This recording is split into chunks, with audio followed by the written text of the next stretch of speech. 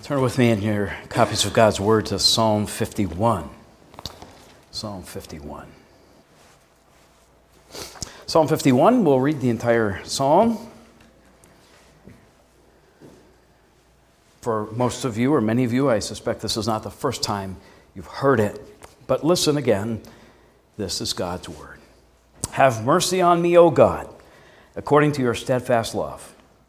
According to your abundant mercy, blot out my transgressions. Wash me thoroughly from my iniquity and cleanse me from my sin. For I know my transgressions. My sin is ever before me. Against you, you only, have I sinned and done what is evil in your sight, so that you may be justified in your words and blameless in your judgment. Behold, I was brought forth in iniquity, and sin did my mother conceive me. Behold, you delight in truth, in the inward being. You teach me wisdom in the secret heart. Purge me with hyssop, and I shall be clean. Wash me, and I shall be whiter than snow. Let me hear joy and gladness. Let the bones you have broken rejoice. Hide your face from my sins. Blot out all my iniquities. Create in me a clean heart, O God, and renew a right spirit within me. Cast me not away from your presence, and take not your Holy Spirit from me. Restore to me the joy of your salvation, and uphold me with a willing spirit. Then I will teach transgressors your ways, and sinners will return to you. Deliver me from blood guiltiness, O God of my salvation, and my tongue will sing aloud of your righteousness. O Lord, open my lips, and my mouth will declare your praise. For you will not delight in sacrifice, or I would give it. You will not be pleased with a burnt offering. The sacrifices of God are a broken spirit. A broken and contrite heart, O God, you will not despise. Do good to Zion in your good pleasure. Build up the walls of Jerusalem. Then you will delight in right sacrifices, in burnt offerings and whole burnt offerings. Then bulls will be offered on your altar. Well, imagine moving to the Philadelphia area from a foreign country, and a local tells you with enthusiasm, you must try a cheesesteak. And half of you are sitting there thinking, well, of course, you cannot have a true Philadelphia experience without a cheesesteak, and the other half of you are sitting there thinking, now I want a cheesesteak. But if you've never eaten one before, or if you're not from around here, or if you've never even heard those two words put together, you're a little puzzled. Many of you, I trust, have no idea what I'm talking about because you've only ever known this. You think, or I did, well, I like cheese. Who doesn't? And what meat-eating human doesn't love a juicy 14-ounce grilled medium rare ribeye steak? But when you put those two words together for me, and in spite of your enthusiasm, I become a little suspicious. After all, if someone is going to smother a steak with cheese, they're clearly hiding something. But because they insist, you take the turnpike to the Blue Route, to the Schuylkill, past the Conshohocken Curve, you make your way down to the city, and you find yourself a genuine cheesesteak shop. You order it with a little bit of apprehension. No one told you it was going to be on bread. The meat, while it looks like it probably comes from a cow, is definitely not a 14-ounce ribeye. And Cheese Whiz doesn't really qualify as cheese, does it? But then you take your first bite, and oh, baby, you're a believer. I'm a believer. I've learned a new word. I now understand it. I have experienced it. I embrace it, and I enjoy it. How much more, of course, do we need to understand, experience, embrace, enjoy, and announce to all the forgiveness of sins?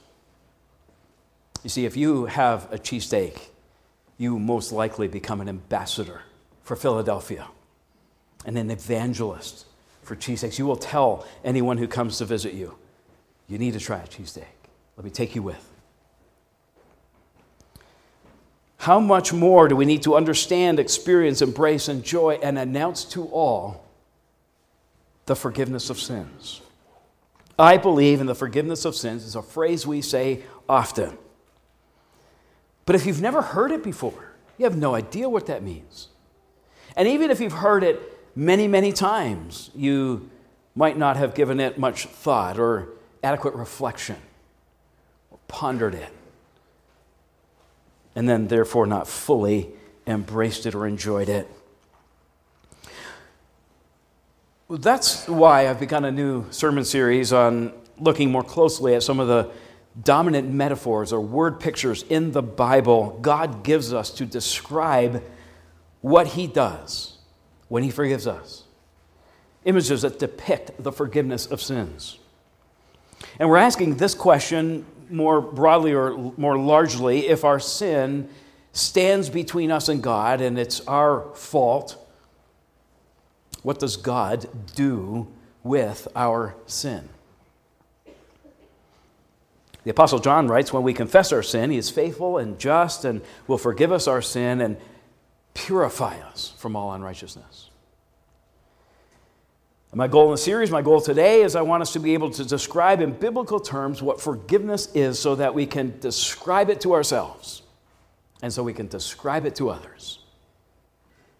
So we can declare it to the world, that you will have a better sense of what sin is that needs to be forgiven, but what forgiveness is as it relates to your sin. That you'll have a clearer picture of who God is, the God who forgives. That you will delight in His mercy and grace and compassion toward you in Jesus Christ, through whom forgiveness is secured. That you will know and believe and live out of what it means to be forgiven. That you'll live lives of joy and peace and productivity and praise. And that brings us to Psalm 51. It's a psalm that describes sin and forgiveness and a response. We'll look at it this morning in those three ways. It describes sin, it describes God's forgiveness, and it describes our response. In short, sin in Psalm 51 stains, pollutes, makes unclean. We have no reason to doubt the superscription of the psalm, that this is David's response to having been confronted in his sin with respect to Bathsheba by the prophet Nathan. If you're unfamiliar with the story, it involves the sin of the king coveting his neighbor's wife, lusting after her, committing adultery with her, deceiving her husband, and having him killed. He took another man's wife as his own. He tried to cover up his sin. He tried to minimize his sin. He had the man killed, arranged to have the murder look like an act or a result of war. And he took that woman to be his wife, Bathsheba. David's sin and the progression of his sin looks a lot like what we hear of in James chapter 1. A temptation that feeds an evil desire, that in turn dragged him away and enticed him, a desire that conceived and gave birth to sin, and when it was fully grown, gave birth to death. And as David reflects on this sin, his sin in this psalm, he describes it at the end of verse 1 and into verse 2 using several different words, part of poetry to be sure, but amplifying these things: transgressions, iniquities, sins. Sins as a transgression, as an open, intentional, deliberate, defiant act of rebellion against God. It's an act of rebellion against God. Iniquity has this picture of going astray, not simply losing one's way, but willfully, deliberately leaving a path, missing the ultimate goal or destination. And the word sin here is describing missing the mark or a target. So rebellious acts, swerving from a path, missing the mark, all these kinds of ways, David is depicting his sin with Bathsheba against her and against Uriah And he gives that fuller picture. Notice verse 4 as being against God. Against you only have I sinned. You know, of course, David sinned against the nation because his sin was as king. He sinned against Uriah in taking both his wife and his life. And he sinned against Bathsheba in taking her to himself with what might be this great power differential between the two of them. He took her because he wanted her. And as he stands here with Nathan pointing the finger at him, as it were, he stands convicted before a holy God. And yes, he recognizes the horizontal dimensions of his sin. He sinned against other people. But that sin for David in Psalm 51 is diminished in comparison to the vertical aspects or dimensions of his sin. I've sinned against God. Even to a way of saying to the exclusion of his sin against the others. All he sees is his sin against God. And it gets worse. Because not only is his sin multidimensional, not only does he recognize it's against Godness, but he sees how deep his problem is, how pervasive that sin problem is. Describes it in terms of his lifespan. He's sinful from birth. As far back as even sinful from the moment of conception. There are no innocent babies, and he was not one. Which means he's not a sinner because he sinned. He sinned because he was a sinner. He doesn't look at himself and imagine he's a sinner because he sinned in these great ways against Uriah, with Bathsheba, and against her, or even against the Lord. But he sinned because constitutionally, fundamentally, from the beginning of his life and existence, he was a sinner. Well, it gets even worse if you want. His sin problem is not just a series of overt, open acts. But his sin has settled in, and it flows out of the inmost place, verse 6, the deep, dark recesses of his heart. There's more. For all the ways his sin has affected others, for all the ways it's an open act of rebellion against God, for all the ways it extends through his whole life and into his deepest, darkest parts, it also has significant adverse effects on him, not to be missed. He couldn't forget it. He couldn't shake it. He couldn't cover it. He couldn't sweep it away. It was ever before him, always in his consciousness, depriving him of peace and rest and joy. Robbing him of joy and gladness. He says, as if his very bones were being crushed. He felt, in body and in spirit, the alienation and estrangement from God. Sin does that. It did it to David, it does it to us.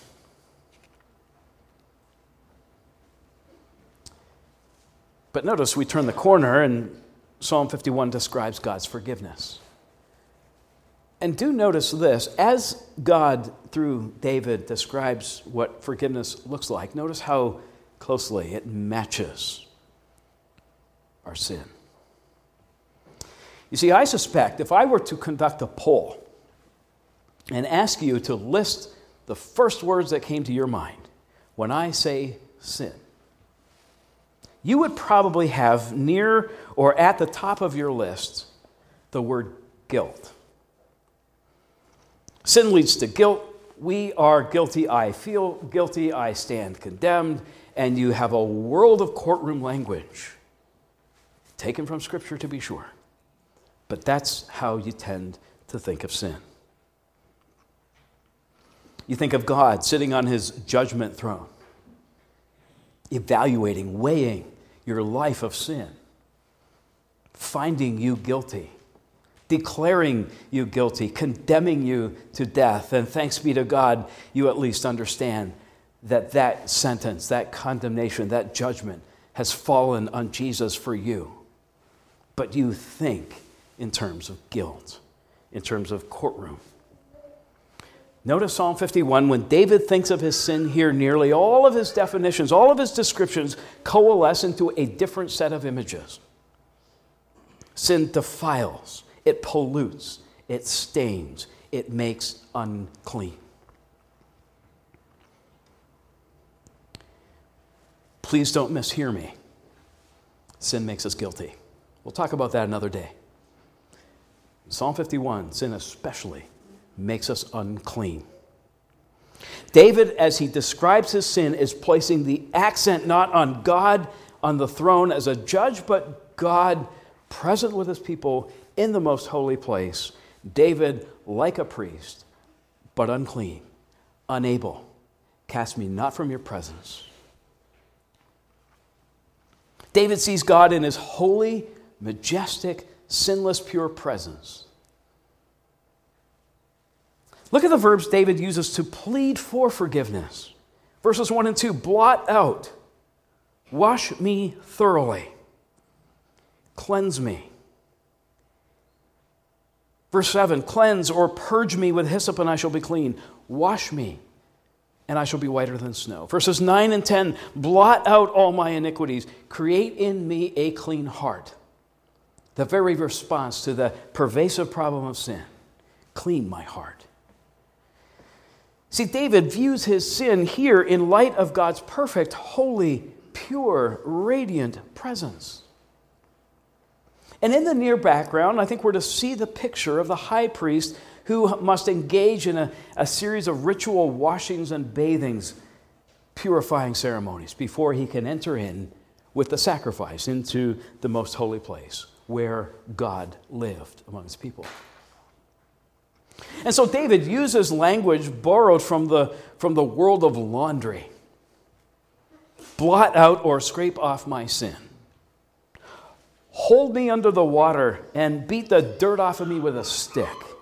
Plunge me into the water, rinse me off, make me pure, wash me, hose me down, that I might be able again to enter into your presence and to stand before you. Down in verse 7, David amplifies this request by asking to be cleansed with hyssop, the sponge used to sprinkle blood, again associated with the priesthood. So forgiveness for David in Psalm 51 is washing and cleansing. And it's not only washing away the acts of sin in this way, but he prays for a thoroughgoing cleansing that gets to and takes care of the deepest, dirtiest inner parts of his being.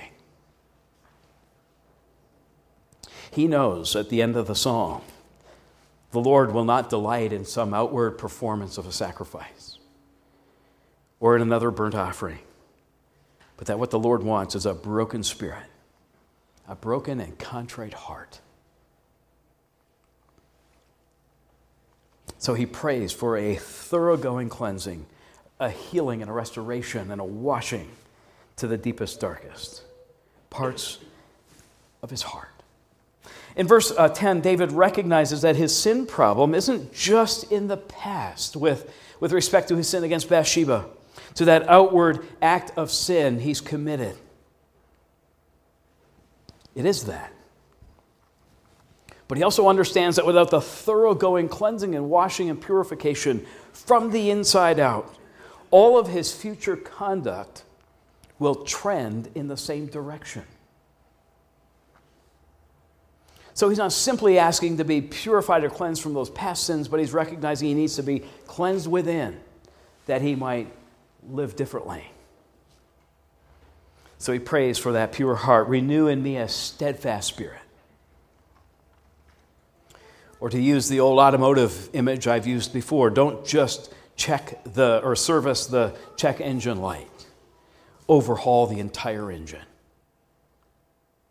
He needs a washing and a renewal that penetrates into his inmost being, because he sees his sin in Psalm 51 as dirt and pollution and uncleanness. He is not fit to stand in the presence of the holy God. And so forgiveness is cleansing and washing and purifying. And even though the divinely prescribed way of entering into God's presence in the Old Testament is through the sacrifice and through the blood, again, David recognizes that's not enough. Or at least these sacrifices are not enough. But you know, and we know, and he knew, they pointed to a better sacrifice. And so again, he comes with a broken heart, a contrite spirit. He throws himself, what does he do? He throws himself at the mercy of God. That's how he began the psalm. Have mercy on me, O God, according to your steadfast love. According to your abundant mercy, blot out my transgressions. In other words, he's appealing to God and his character and his promises. He appeals to God's character as a God of mercy and compassion. He appeals to God's promise as a God who is a covenant-keeping God who establishes a relationship. I will restore that relationship even when you mess it up. He appeals to God's mercy as a demonstration of God's favor for the undeserving. He appeals to God's compassion by which he shows pity and kindness to the pitiable and pathetic. And he appeals to God's unfailing covenant love by which God stays true to his promises, to his willingly assumed commitments, his ongoing self-obligation to do all things for our good, even if, or especially as, it involves the removal of our guilt and our sin, our uncleanness, our impurity, all of which have threatened to undo and unravel our relationship with him. Our sin, not only guilt-inducing, but with all of its impurity, unravels, nearly dissolves our relationship with God that he established with us, and he has committed himself to restoring that relationship. And in his grace and mercy and compassion and commitment to his covenant promises, he does that. And we recognize immediately that Psalm 51 makes no sense without Jesus Christ. The one who enters into the realm of the unclean, who takes our sin on himself. And if you think of some of the Levitical laws related to sin and impurity and uncleanness, one of them, a significant part of that, was being in the realm of the dead, or even touching a dead body. Jesus enters that realm, becomes ultimately unclean in our place, for our sakes, that he might purchase for us the cleansing, the purification that come. It is one of the great mysteries of the gospel, and it's perhaps a little confusing to many, that we are made whiter than snow by being washed with blood. That our robes are made white by being washed in the blood of the Lamb. One of the great mysteries of the gospel, that we can stand in the presence of God and imagine ourselves, if we take an honest assessment of our lives, that we are polluted by sin. Or maybe we just feel dirty and ashamed. And God, in his mercy and compassion, cleanses us, purifies us, washes us. Because Jesus entered into our shame, took upon himself our sin, was considered unclean for us, touched the leper, had business with a woman who was bleeding. Jesus enters into our uncleanness to the very point of death, triumphs over the grave in his resurrection. And guess what he does? He enters into the presence of God In other words, accepted as clean and pure and righteous and holy and cleansed. God welcomes them into the heavenly throne room. And he goes there for us and in our place. Which means if you put your faith and trust in Jesus, you are among those who have been washed in the streams of salvation. You've been baptized into his death. You've been raised with him in newness of life, so you can live your life as David describes the life of the forgiven. This is our response now. Let me know the joy of your salvation. Let me teach transgressors, other people, about the cleansing forgiveness of God. Words they've probably never heard before, or maybe they don't understand. But now I understand a little better. Let me teach them. Let me lead sinners back to you. Let me sing of your righteousness. Let me open my lips and declare your praise. And then you will live in the cleansing power of Christ, turning from sin into paths of new obedience, knowing that you were washed, are clean, that you've been made clean, are considered by God to be clean because you're covered in the blood of Christ, by the Spirit of God who welcomes you into his presence, and you stand there because you can, because Christ has made you pure. You don't always feel like it, but constitutionally, you are. And so you can draw near to God with a sincere heart in full assurance of faith, having a heart sprinkled to cleanse you from a guilty conscience, having your bodies washed with pure water. You can stand before God with spotless robes, with joy, entering into his presence, seeing, feeling his smile, his benevolence, his kindness, his warm welcome, because you're cleansed by Christ, renewed by the Spirit. You are forgiven. You have been washed. Go in peace. Let's pray. Our dear Father, we thank you for this aspect of your grace and mercy to us. Thank you for all the complexity and the descriptions of sin. More especially, we thank you for all of the corresponding ways you deal with our sin. More and above and beyond all we could ask or imagine. But that if there's any kind of way we might imagine or feel like we have sinned, you remind us by your Spirit and Word that your grace is sufficient. It covers, cleanses, purifies, makes us clean. How we thank you, our God and our Father, for your mercy and kindness in Christ. Receive our praise. Hear our prayer. We ask and offer it in Jesus' name. We all say together, Amen.